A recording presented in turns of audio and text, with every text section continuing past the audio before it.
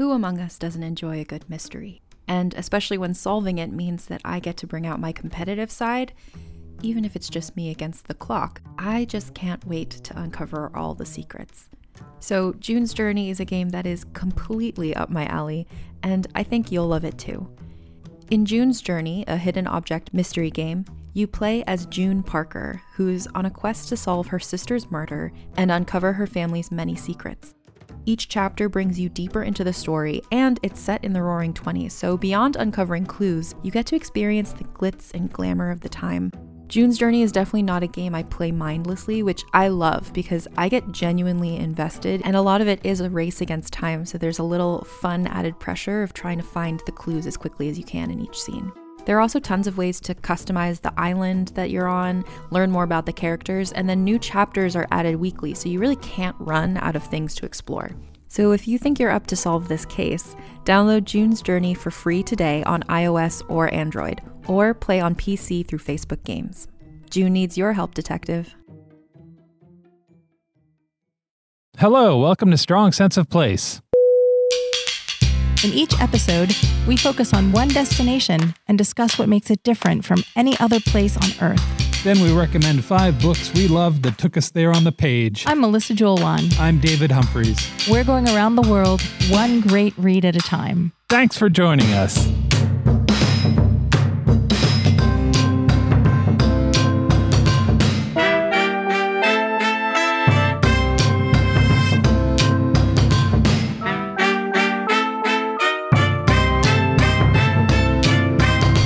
Hello, welcome to Season 3, Episode 28 of Strong Sense of Place. Today we are getting curious about the Arctic.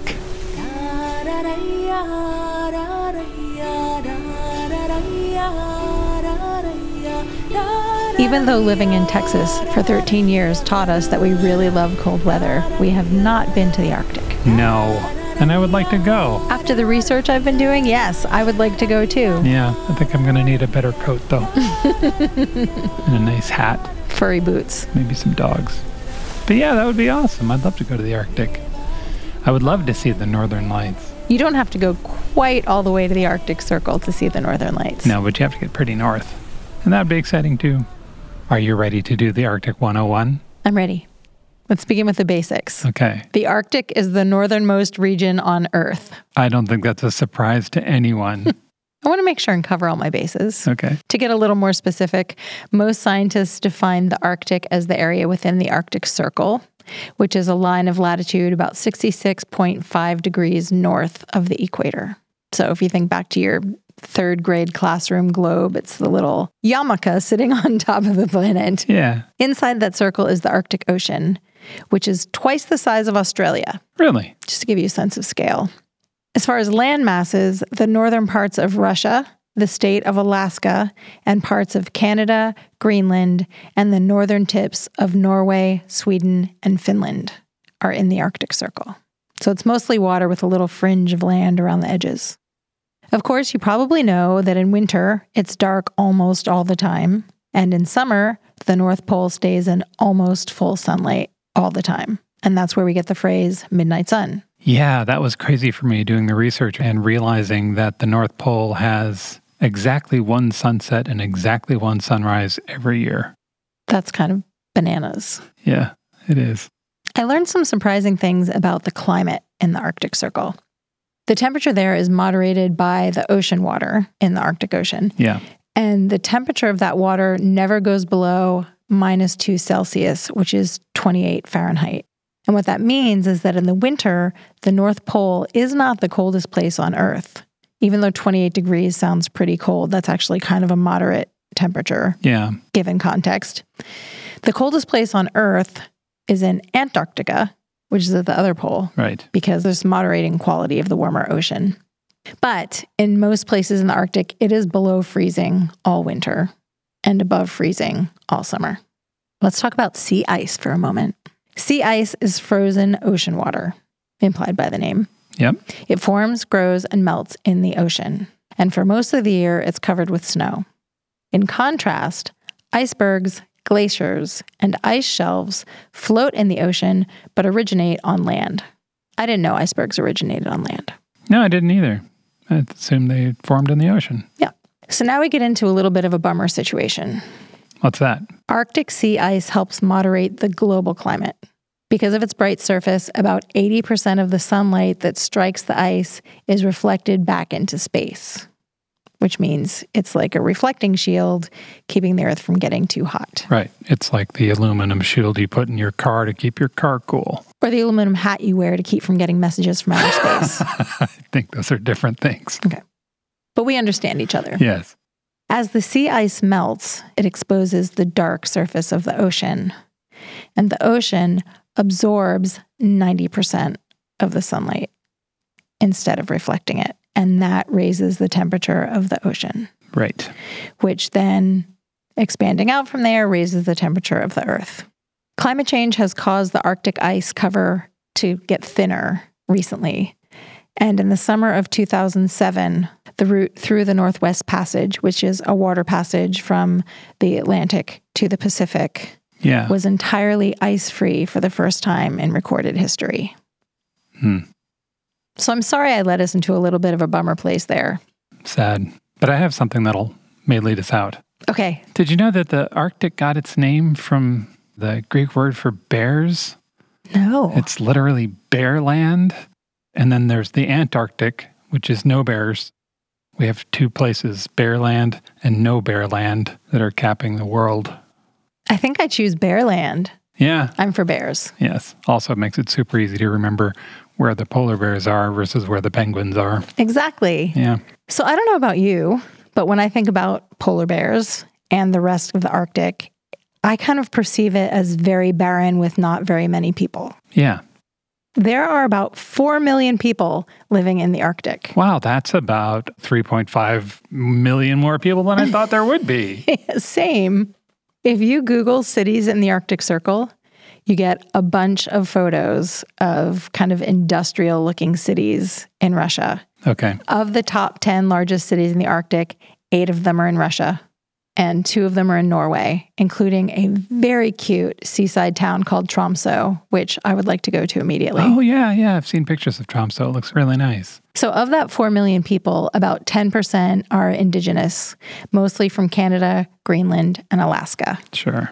And of course, the other inhabitants, which you already referenced, are animals. The Mac Daddy of them all, polar bears. Yeah. Also foxes, wolves, caribou, and moose, and musk oxen, and sheep. In the sea, there are whales, Greenland sharks, which look very prehistoric. Yes. Sea otters, seals, walruses, and my personal favorite, narwhals, which never look real no matter how many times I look at their photos. Greenland sharks are one of the oldest animals in just their age on the planet. There's a Greenland shark that's supposed to be somewhere around 400 years old, floating around the coast of Greenland. Wow. Yeah. Wonder what goes through his mind.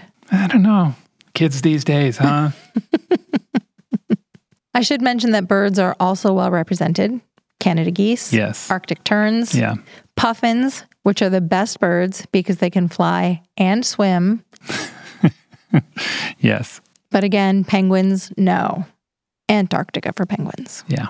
Let's talk about the Northwest Passage. Okay.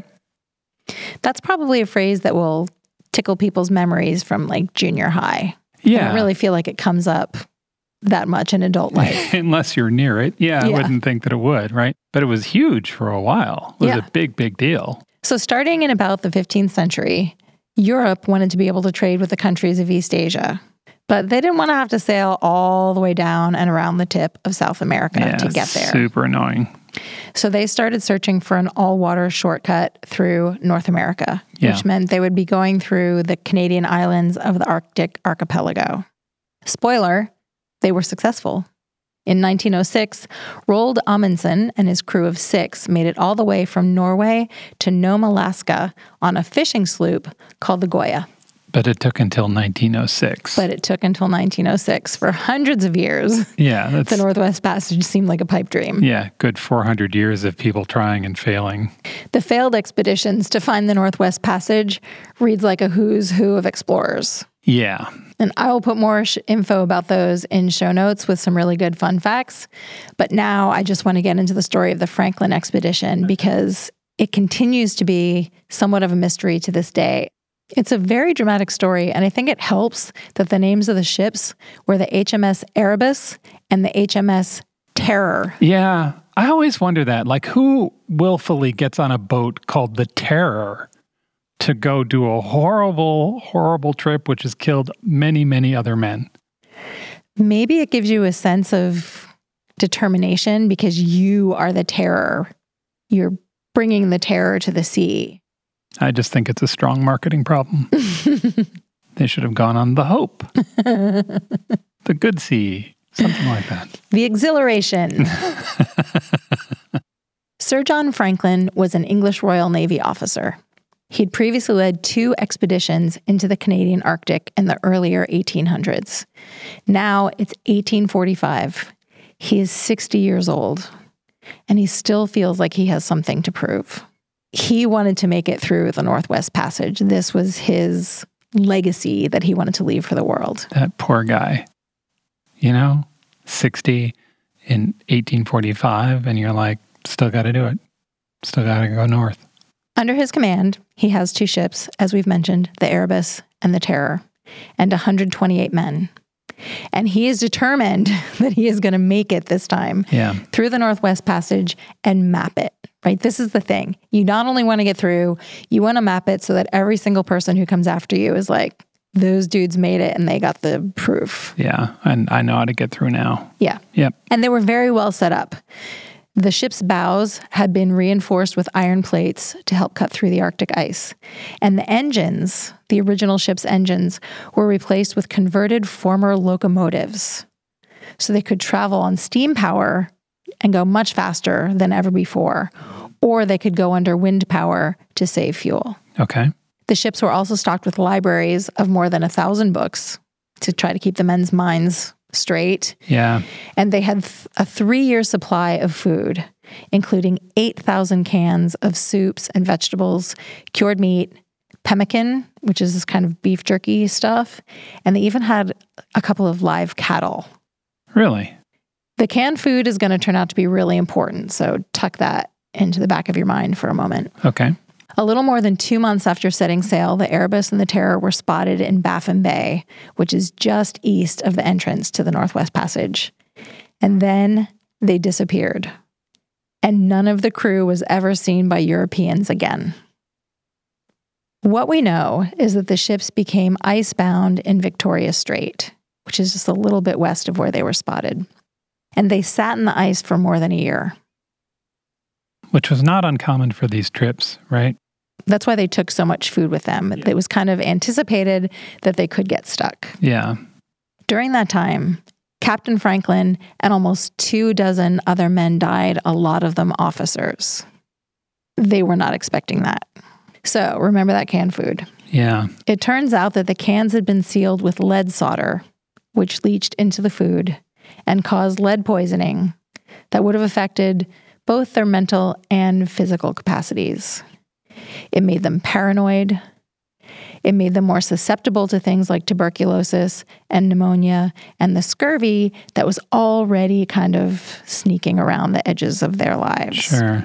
And at first, the officers died at a higher frequency because they got the better food. And of course, once they're dead, the rest of the crew is like, well, now we can eat the canned food. Exactly. In April 1848, the crews abandoned both of the ships, and the survivors were led by the second-in-command, Francis Crozier, and James Fitzjames, who had been the captain of the Erebus. They set out on foot for the Canadian mainland, and they disappeared. Franklin's wife, Jane, was not having it. She got on the Admiralty and demanded that they send out search parties. So 2 years after the last communication from Franklin, the search started. And at various times over the decades, different search parties found graves and letters. They were able to get stories from the local Inuit, but they weren't really ever able to put together a complete narrative of what happened. And then in 1959, during a search expedition, a 27-foot lifeboat was found, and inside was a frozen corpse sitting upright, fully clothed, clutching 2 loaded shotguns. And at the other end of the boat, there was another body curled up. And in between them were 40 pounds of chocolate, 5 Bibles, 8 pairs of boots, and the novel The Vicar of Wakefield. That's bleak. It's very sad. And they had a novel with them. Wow. But the ships were not found until 2014. Wow. A search team discovered the wreck of the Erebus sitting in just 36 feet of water. It's 11 meters for our metric friends. And 2 years later, another team found the Terror. Oh. Yeah. Wow. So just a few years ago, they finally were able to discover the ships. Yeah. And it's a little weird because the ships were found much further south than they anticipated that they would be. So again, there are lots of questions about what actually happened after they got stuck in the ice. Yeah. There's a pretty awesome video of divers exploring the Terror that I'll put in show notes. It's, of course, very eerie, but it's very well preserved because it's in cold water.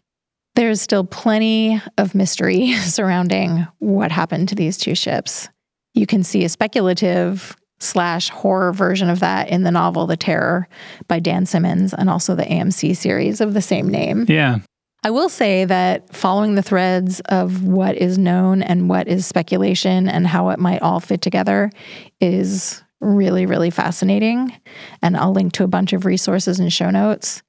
The really sad working theory is that just one by one, the crew died from scurvy and exposure on the ice. I would think, right? It would be a slow dwindling of men. Yes. And as they got hungrier, even if they knew the food was poisoned, their options were eat the poisoned food, starve, or turn to cannibalism, which there are some signs they finally did. Yikes. Once again, I've brought down the room. Indeed, yeah. And my work here is done. Okay, well, that was good. Let's book a cruise to the Arctic. Yeah, okay. Is that it? Is that as far as we're going? That's what I got. Okay. Well, maybe I can help here. I don't know. Do you want to talk about puffins some more? No, but I'll tell you what I want to talk about. I want to talk about Svalbard. Svalbard. So let's get into 2 truths and a lie. Bring it on. Okay. So Svalbard is just a fascinating place to me. If you were going to go to the ends of the earth, you might pick Svalbard as one of the ends. It's a chain of islands, about 150 islands, a good distance from Norway. It's between Norway and the North Pole, and it's closer to the North Pole. Does Santa live there? I don't think so. Does Santa vacation there? Probably, yeah. It's an archipelago, which is just fun to say. I just like saying archipelago. Archipelago is a fancy word for group of islands. Svalbard is about the size of West Virginia or Croatia or Egypt. They're all about the same size. And it's the world's northernmost year-round settlement. There are about 2,600 full-time residents there. I imagine that there are hardy, independent, strong-willed people who take their coffee black and don't mind being in the cold or the dark. I wouldn't be surprised if there were a whole lot of introverts in Svalbard. But I think by definition, you might have to be. Again, I don't have anything to back that up with, but... I mean, it would be a pretty hard place to be an extravert. It would but be. All right. Oh, I love that idea. Somebody in Svalbard just going around being like, how's it going? How you doing? Svalbard doesn't get sun for about 2.5 months a year. Phew. Yeah, it's well into the Arctic Circle. The sun is up from late April to late August. It's also surprisingly mild for a place that's only 650 miles from the North Pole, or about 1,000 kilometers if you're metric. The average high in February is 15 degrees Fahrenheit, which is -9 Celsius, which I'm not saying is warm. It's just warmer than I thought it would be. Yes. In July, it gets up to 47 Fahrenheit, which is 7 Celsius, which is easily T-shirt weather if you're from Vermont or Canada or someplace similar. There are also an estimated 3,000 polar bears on the islands. Fantastic. Yeah, they outnumber the residents. It is strongly suggested that you take a rifle with you if you're leaving one of the population centers. Or a pizza, right? You could just throw them a pizza and run. Just be like, here, take this. Besides the human and the polar bears, you'll also find reindeer and walruses and a whole bunch of Arctic birds up there. Svalbard is visa-free. Anyone can live and work there indefinitely without a visa. As a result, it pulls in people from all over the world. The 2,600 people there come from 50 different countries. Oh, that is so cool. Yeah. So let's get Literally, while you were saying that, I was like, oh, we could go there for a while. Yeah, we could. So let's get down to business. Here are 3 statements. 2 of them are true. One of these is a lie. 1, it is illegal to die in Svalbard because they can't bury people there. 2, there's a university on Svalbard. 3, a company is planning a vault there. It's a post-apocalyptic music vault. In the case of a global disaster, the vault will carry the music we know to the future. Okay, those all sound very plausibly weird. 2 of those are true. 1 of them's a lie. Let's take them in order. All right. It's illegal to die there. Yeah. What the heck? True. That's a lie. But it's barely a lie. So the problem started in... Honestly, I thought the third one was a lie. Okay, go on. The problem started in the 1950s when the Svalbard locals realized that the bodies of the dead weren't decomposing. Sure, it's too cold, right? Yeah. You can put them in the ground, but they just stay there. Just That's sitting. Not creepy. Yeah. That's fine. Yeah. There's no ghost there. Everything's fine. One of the things that they were really worried about is a number of people died of influenza in Svalbard in the 1910s, and they were worried that there were still live influenza cultures in the ground. That's legit. Absolutely. So what they do now, they solve the problem by outsourcing their dead. If you get close to dying on Svalbard, local officials will fly you out to Oslo for your final days. And It's like a last hurrah vacation. I guess. It just seemed so sort of touching to me. Like you'd be old and they would fly you over to Oslo and maybe your friends would come visit. Yeah. And that would be it. The same thing happens if you're pregnant. The hospital is not equipped to deal with pregnancies there. Wow. Yeah. Interesting. If you get close to birth, you go back to Oslo. How far is it to Oslo? It's a 3-hour flight. So not that close. No, not super close. So the university.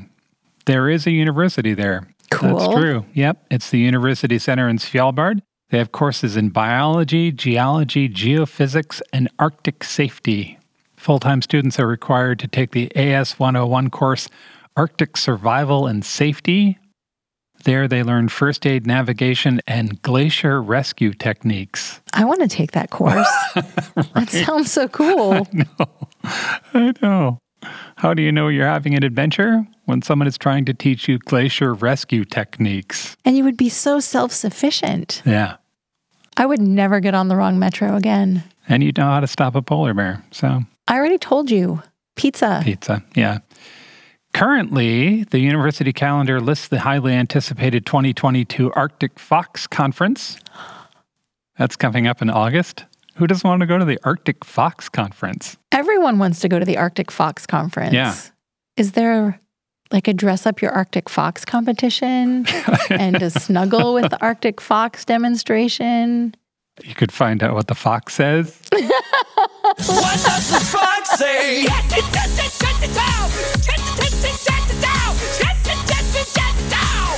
What the fox say? If your employer has an education stipend, maybe you need to explore the Arctic fox market. We should definitely talk to our employers about that. In addition to the university, Svalbard is also home to the world's northernmost brewery and church. And I think those are 2 different buildings, but I'm not sure. It's better if there were one. And then finally, the music vault. So there are already 2 doomsday vaults in Svalbard. There's a seed vault and there's a code vault. That's why I thought the third one was a lie, because I knew about the seed vault and I thought you were trying to trick me with the music. The seed vault has over 1 million seed samples there, representing about 1/3 of the world's most important food crops. The vault is set inside of a mountain well above sea level. There's an illuminated artwork that marks the vault's location. This was done in part so that the vault could be found, and in part because Norwegian law says that government buildings that exceed a certain cost must include artwork. That's a fantastic law. Isn't that nice? The Seed Vault in Svalbard is one of 1,700 similar sites across the globe, but this one is the largest of its kind. It's a backup drive for civilization. And speaking of which, there's a code vault in Svalbard.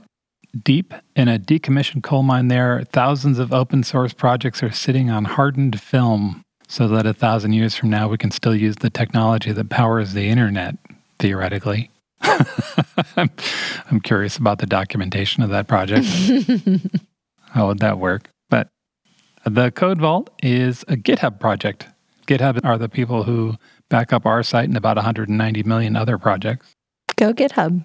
That sounds like a made-up number. That's the actual number. It's about 190 million other projects. And in June of this year, an Oslo-based group, Lear Management, announced the Global Music Vault. They want to preserve as many music genres as possible, and you can find out more at globalmusicvault.com. I can only hope that Rapper's Delight is in there. Yeah. And something from Louis Prima. Louis forever. And every time it rains, panties from heaven.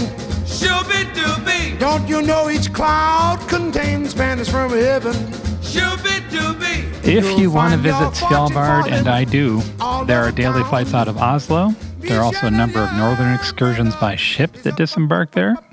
We'll put the details on our site. Oh, and I should mention that there's a pirate radio station that broadcasts from an old Soviet coal mining settlement there. They play music from 1902 to 1958. It's called the Arctic Outpost Radio. We'll put a link in their live stream in our show notes. That's Two Truths and a Lie. You want to talk about books? Yes. My first book is The Arctic Fury by Greer Macallister. This is a historical novel that tells the story of the Franklin expedition from a completely different perspective. Oh. Yeah. In the world of this novel, it's the 1850s, and Lady Jane Franklin, the wife of missing Captain Franklin, hires a group of 13 adventurous women to go into the Arctic to find her husband, or to at least find out what happened to him.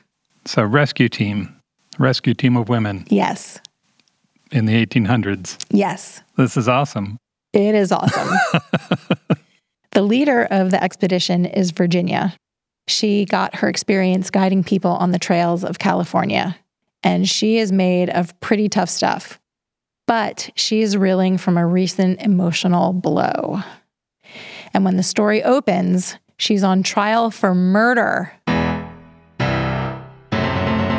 She is accused of murdering one of the women on her Arctic expedition. So the story alternates between her trial in Boston and the events out on the ice. This is a brash, old-fashioned, swashbuckling adventure story with secrets and tragedy and surprising plot twists and these just remarkable women who are fighting the brutal environment of the Arctic while crushing society's expectations about what they can do. The author, Greer Macallister, is known for writing about women with guts and moxie. Her novel, Girl in Disguise, is about Kate Warren, who was the first female Pinkerton detective. Oh, right. She also wrote a book about Nellie Bly, who was the reporter who went undercover at the insane asylum. Yeah, we talked about her in our last episode on newsrooms. Yes. So this book is called Woman 99. This story is a treat because there are two very well-drawn settings. The very civilized, kind of upscale Boston courtroom and the Arctic. The scenes in the courtroom are super tense. If you enjoy courtroom dramas, you will love this. There's no physical danger, as in the Arctic, but devastating facts are being revealed about these women's past and what happened when they were out exploring in the Arctic. Virginia could end up spending her life in prison, and some of the secrets that she's been keeping have repercussions for other members of the expedition. And just when she gets asked a very dramatic question, boom, cliffhanger, we jump back into the big outdoor adventure in the Arctic. So in the courtroom, they are sort of reliving the parts of the expedition to find these people, and it's jumping back and forth. Yes. In the courtroom, she's being asked very specific questions about a particular event. And then in alternating chapters, we're kind of getting a more chronological unfolding of what their trip was like. Nice. And that's how we get to know the other women in the expedition. We see them as themselves as opposed to just Virginia describing them in the courtroom. Okay. Macallister does a really great job giving us vivid descriptions of the weather and the scenery and just the brutality of this mission. The women in the book and men in real life, because it was always men who got to go on the expeditions in real life, they were in like near constant discomfort and danger. Oh, sure, I would think, yeah. Yeah, both from the natural conditions and from other people.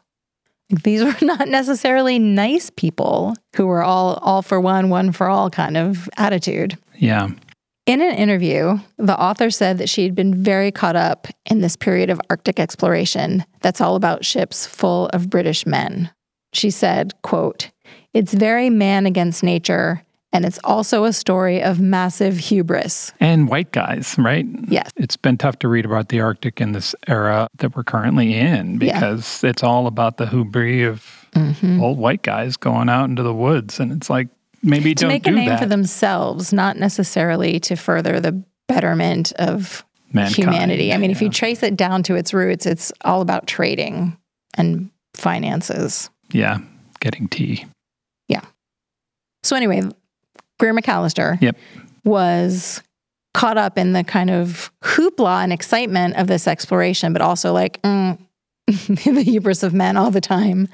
Simultaneously, she was also exploring what women at the fringes of society were doing, really bold, sometimes dangerous things that aren't particularly well known.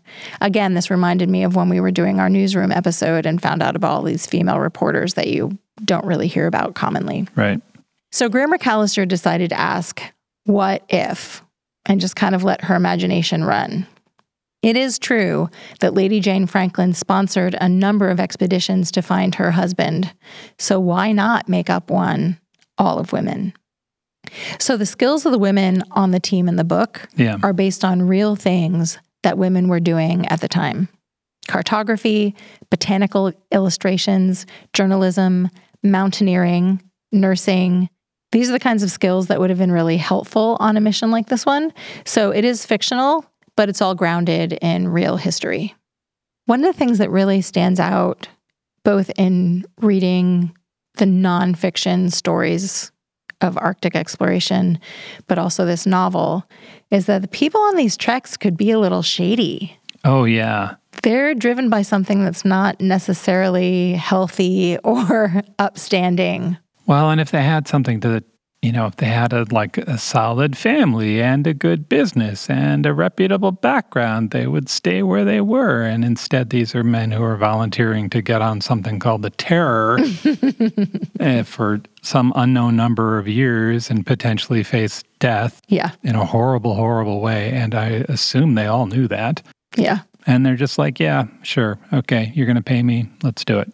We see that on this team of fictional women, too.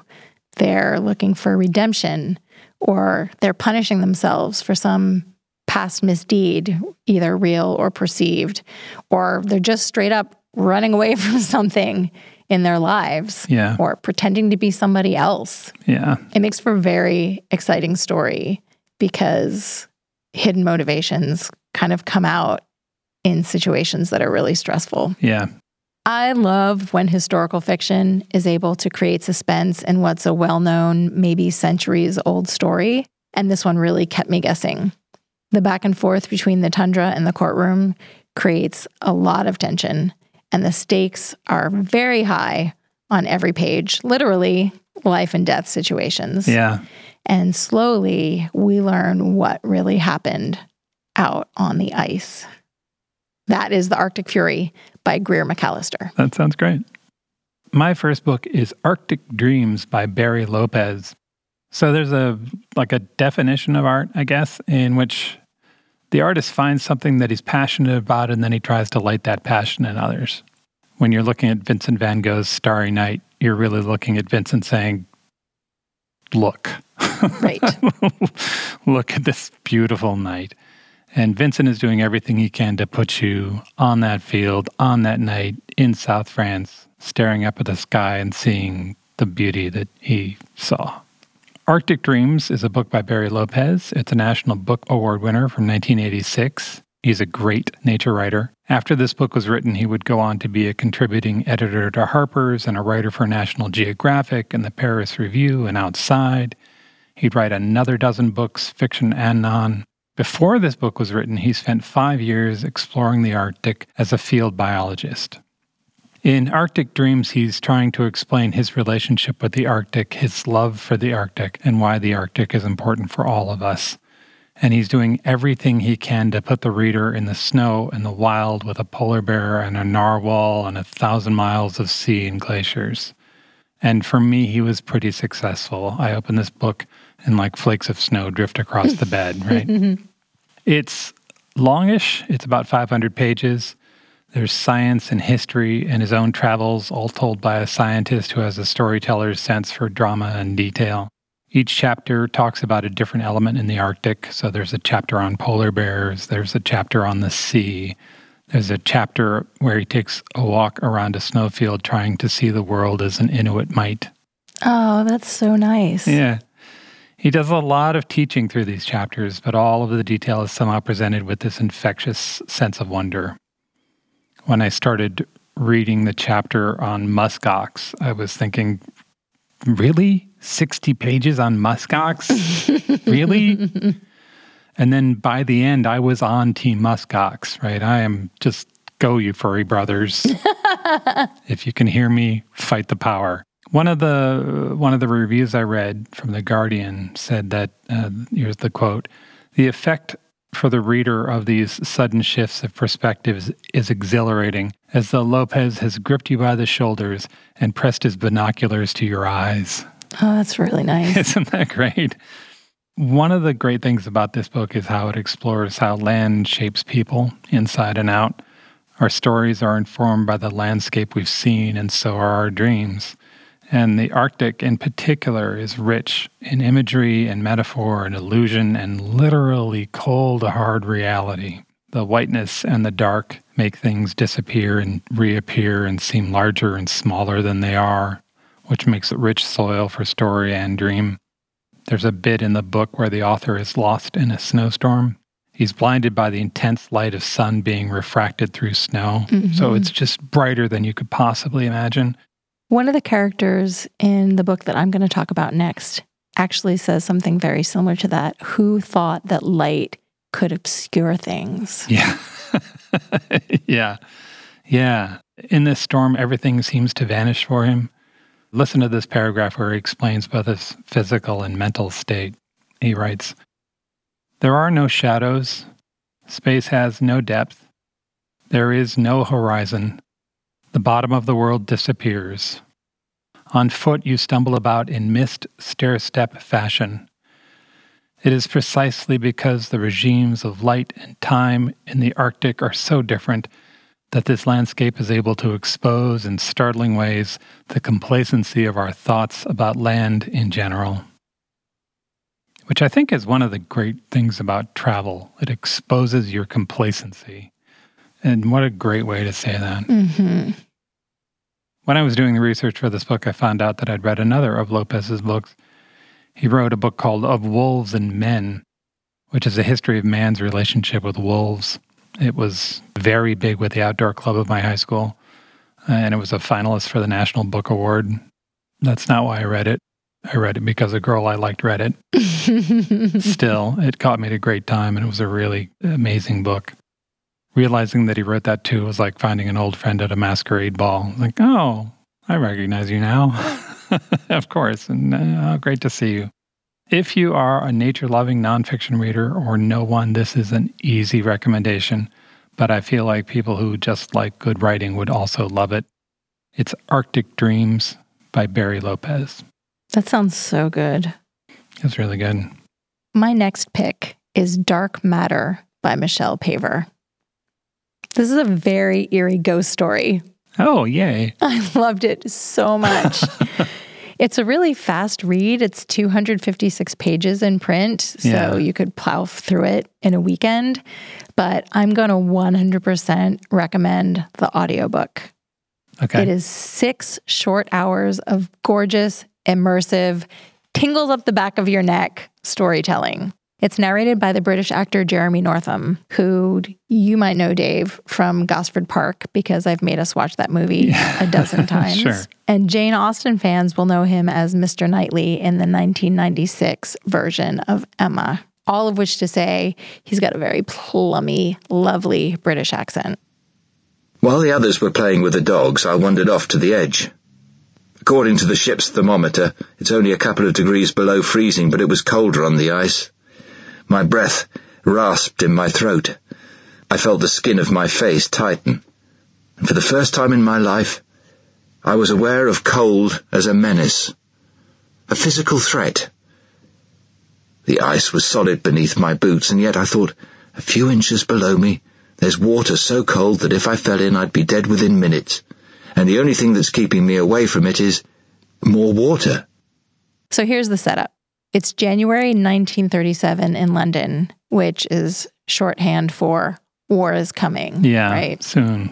So already there's a little cloud hovering over this story. Our hero, Jack, is 28 years old. He's poor, he's lonely, and he desperately wants to change his life. So when he's offered a job as a radio operator on an expedition to the Arctic, he says yes, despite some misgivings and hesitations, as any rational person would have. Yeah. The thing that's giving him the most pause is that the other 4 members of the team are amateur explorers from posh families. He feels very outside their boys' club. And there's immediate tension around their class differences. All but one of the men are what I kind of refer to as the hey, yeah guys. Yeah. You know these guys. hey, yeah. Yeah, there's like a lot of backslapping and bragging and never showing any vulnerability, and mean-spirited jokes are funny. Yeah. Yeah, that's the situation he's walking into. Yeah. Which tells you how bad he thinks his everyday life is, because he's like, yes, that would be better than what I have right now. Yeah. So even though he's got some hesitations, when they set out on the ship from Norway with the 5 men and 8 huskies along for the ride, he is feeling very exhilarated and optimistic. I would think, right? Setting out on a boat with a bunch of huskies, going to the Arctic. Big adventure. Yeah. And he's skilled, so he's going to use his radio operator skills, be part of the team. But shortly after they arrive at their destination, where they're going to be staying for the next year, tragedy strikes. And one by one, his companions are forced to leave. And he has to make the decision if he is going to leave as well, or if he's going to stay all alone in the Arctic for the winter. Yeah. Yeah. Hope you brought a book. So strange things begin to happen, and it's unclear to Jack and to us if there's really something supernatural going on out there on the ice, or if the isolation, the fear, and the 24-hour darkness are causing Jack to lose his grip on reality. Yeah, both of which seem likely. Yes. Okay. Things I love about this book, if it's not already clear. The descriptions of the scenery and the weather are visceral. As you said, snow falls out of the pages. Yeah. Fantastic. Through Jack's eyes, we also get to see his wonder at this completely foreign but devastatingly beautiful environment. We also feel that it's quite frightening and dangerous a lot of the time. Yeah. And his experience goes through that evolution, right? So he starts out excited and it's so beautiful and it's blowing away all of his expectations, and he just can't believe his good fortune at having this experience. And then slowly it gets really, really scary and intense. And you are along for that ride. It's not hard to see how they got to the myth of the Ice Queen from there. You know what I mean? It's like the intense beauty and it's lovely, and then it's going to kill you. Yeah. Another thing to love is that the story is narrated in the first person from Jack's point of view. So we are directly experiencing what he's going through as time goes on. He starts out in very high spirits. Mm-hmm. He's very enthusiastic about this adventure. Yep. But as time passes, we hear the fear starting to creep into his voice as his doubts start to take hold. He can't trust his senses anymore. Again, it's very similar to what you said about Arctic Dreams. Like, your eyes are open and you are looking, but you don't really know what you're seeing. Yeah. And he is all alone in this seemingly endless landscape. As the situation in the book got more dire and fraught, it reminded me of Edgar Allan Poe's The Telltale Heart. Not because of the writing, because Michelle Paver's writing is very like tight and sharp and evocative, and her sentences are like normal sentence length. It's not like Edgar Allan Poe where there's one sentence per page. On and on. Yeah. But that sense of dread and the unreliability of the narrator's senses and his own questioning of, am I losing my mind? Also, the story of how Michelle Paver wrote this is perfect. She didn't tell anyone except her agent that she was writing a ghost story. So she didn't have a deadline. She didn't have a sold deal in place. She was just writing to write it. Yep. And she wrote the first draft in the summer. And when she was finished, she went out and she bought 6 feet, 2 meters of black satin ribbon and tied it all around the manuscript so that she couldn't touch it for a while. And then she put it aside and she worked on a children's series for the rest of the summer. And then on Halloween, she untied the black ribbon and started her rewrite. She said, I felt it was important to get back into the rewrite at the time when the nights were lengthening and winter was coming on, because this is the proper time for ghost stories. That's really nice. That's Dark Matter by Michelle Paver. I should also mention that she is the author of a Manor House book that I've written about on our website called Wakenhurst. So if you have read Wakenhurst and enjoyed it, you will absolutely love Dark Matter. My next book is The Wolf and the Whale by Jordana Max Brodsky. Ginger from Hawaii told us about this book. So thanks, Ginger. Thank you. Yeah. This is a story that follows a young Inuit shaman living in the Arctic about 1,000 years ago. Omat is her name. Omat is taught from an early age by her grandfather how to use the spirits of the land to protect and guide her people, which makes this sound like a fantasy, and it kind of is, and it also walks this sort of fine line on that border. I think I'd call it magical realism. Spirits appear. People who believe in them can interact with them. It sounds a little bit like the setup for The Whale Rider. Yeah, a little bit. Although I think this is more dire. Yeah, from what I know from the little bit you've told me about this book, it's much darker. Yeah. So life is hard for Omat's tribe. And trigger warning, this book does not spare the reader anything.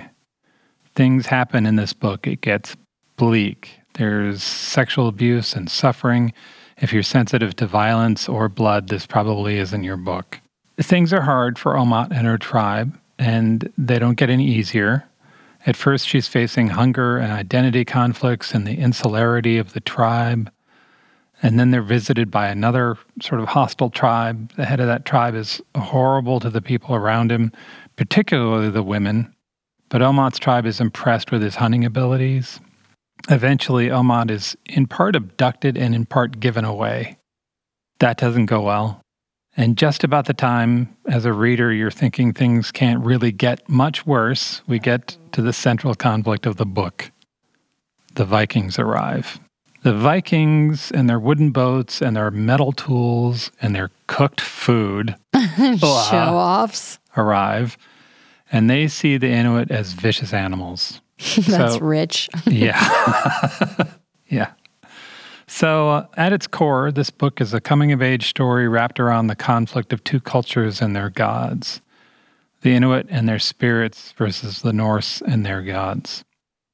So I'm going to stop right there, and I'm going to say this would be a great book for a book club, assuming everybody's on board with a book Super with some violence teeth. and stuff. Yeah. Yeah. It's a great story. It's well told, and most importantly, it is thick with stuff to talk about. I've been in a number of book clubs where people propose a story that is a good story, but there's nothing really to talk about after you're done with it. This book does not have that issue. There's the Arctic and there's the life of the Inuit, which is brilliantly described here. The writer grew up in Virginia. She graduated from Harvard and she lives in Manhattan. I'm not sure how she learned how to hunt, skin, and prepare a walrus, but I am convinced she knows. The world building is just great here.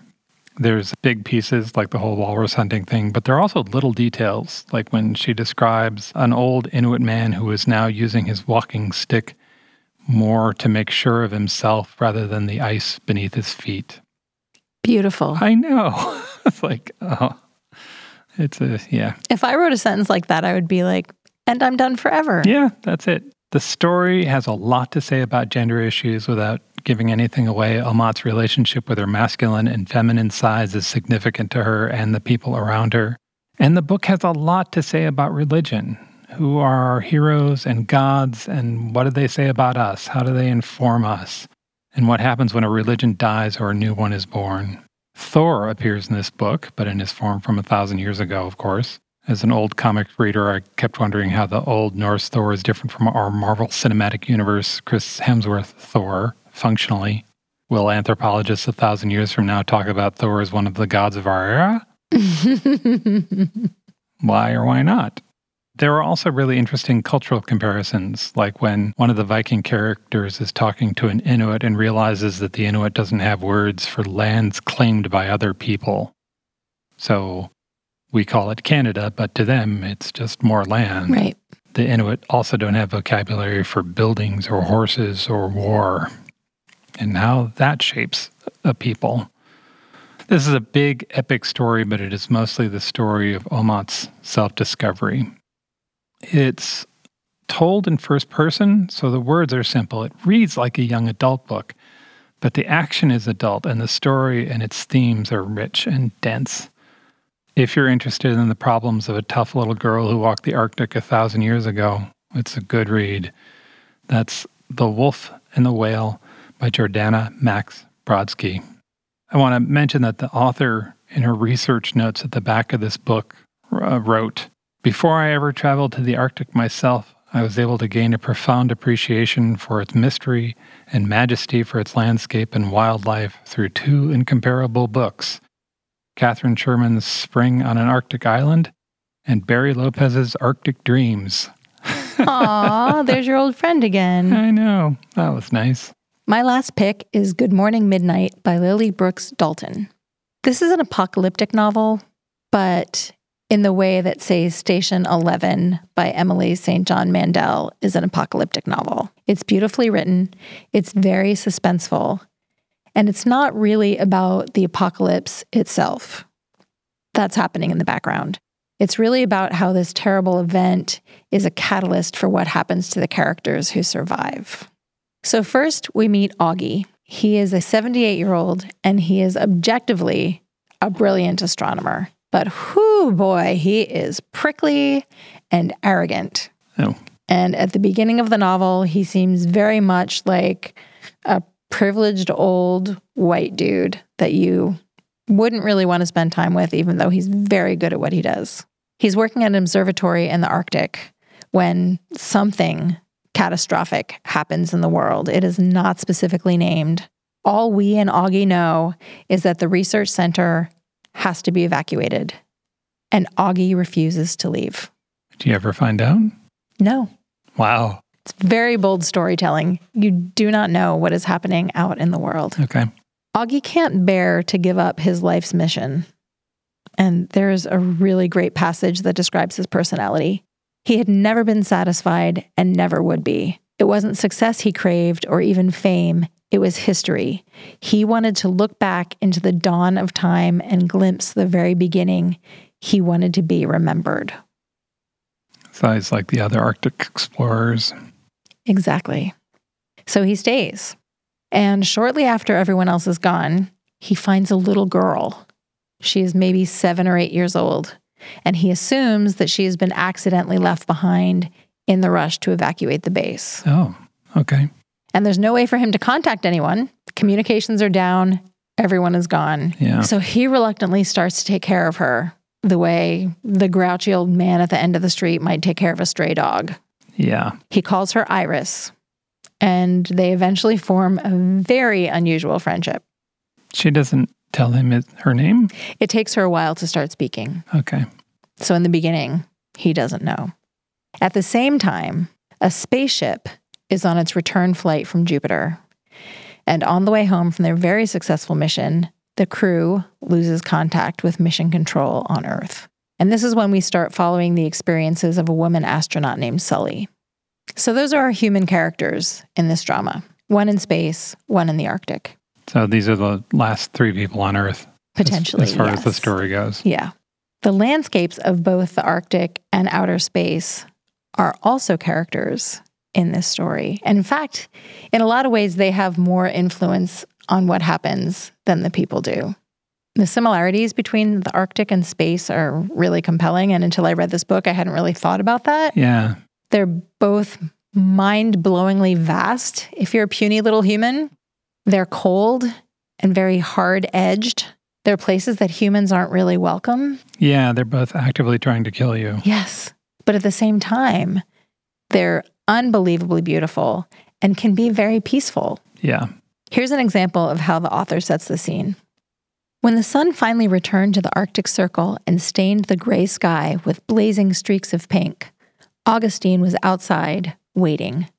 He hadn't felt natural light on his face in months. The rosy glow spilled over the horizon and seeped into the icy blue of the tundra, casting indigo shadows across the snow. The dawn climbed like a wall of hungry fire, delicate pink deepening to orange, then crimson, consuming the thick layers of cloud one at a time until the entire sky was burning. He basked in its muted glow, his skin tingling. That's so nice.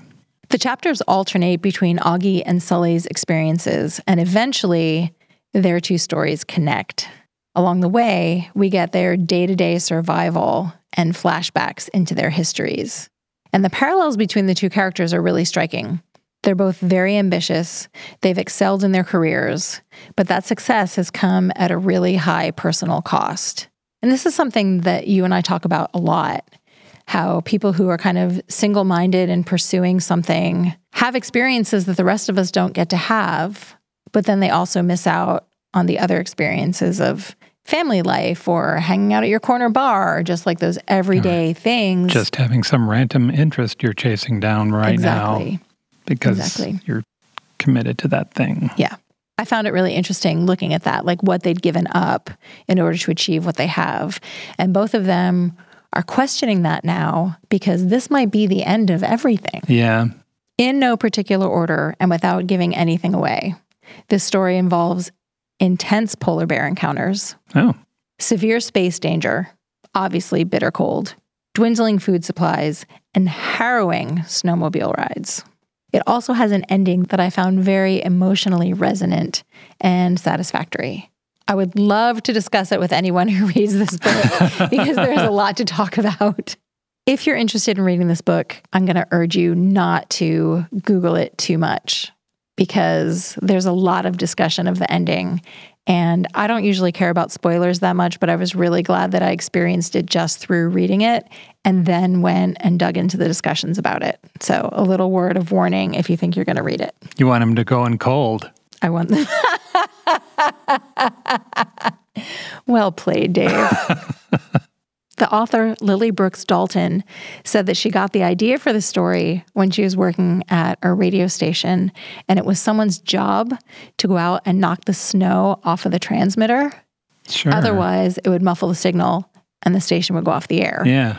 And that got her thinking about someone alone keeping a signal alive. And that's where this story came from. I really love that the story focuses not on the tragedy of the apocalypse. There is no big blow-up, bombastic, the end of the world is here kind of event. Right. Instead, we have her characters reflecting on their personal stories and what really matters when it seems like everything else is gone. That is Good Morning Midnight by Lily Brooks Dalton. Those are 5 books we love set in the Arctic. Visit our show notes at strongsenseofplace.com for all kinds of awesome stuff about the Arctic. I'm telling you, you need to go visit our show notes if you can. Mel, can you tell us about the blog post you wrote for this episode? I did some deep digging around on Instagram, and I found some really cool Instagram accounts about polar research, about women scientists, about cute Arctic animals. If you want to deepen your knowledge and be wildly entertained, this is the blog post for you. Right on. And we'll be sharing a recipe inspired by the Arctic that only requires ingredients you can get at your local grocery store. Nothing too exotic and weird. Not muktuk. Not muktuk. Okay. This podcast is brought to you by our patrons, and only our patrons. If you want to support the podcast, the newsletter, and the other work we do, head over to strongsenseofplace.com/support. That'll redirect you to our Patreon page. If you sign up for Patreon, you'll get extra stuff, and you will meet our like-minded readers, which is endless joy to me. It's such a good group of people, and we've been sharing a lot of personal / behind-the-scenes stuff lately that our patrons seem to be enjoying. Yeah. Recently we talked about a Nellie Bly fan club and the secret handshake, cute hats. and the deep, dark soul of William Randolph Hearst. Oh, that guy. Bless his heart. Yeah. Mel, where are we going on our next episode? Given the state of the world, we've made a last-minute substitution to our schedule because the recent news made us curious about Afghanistan. Yeah. So, absolutely. We're going to Afghanistan in the next episode. We will talk to you soon.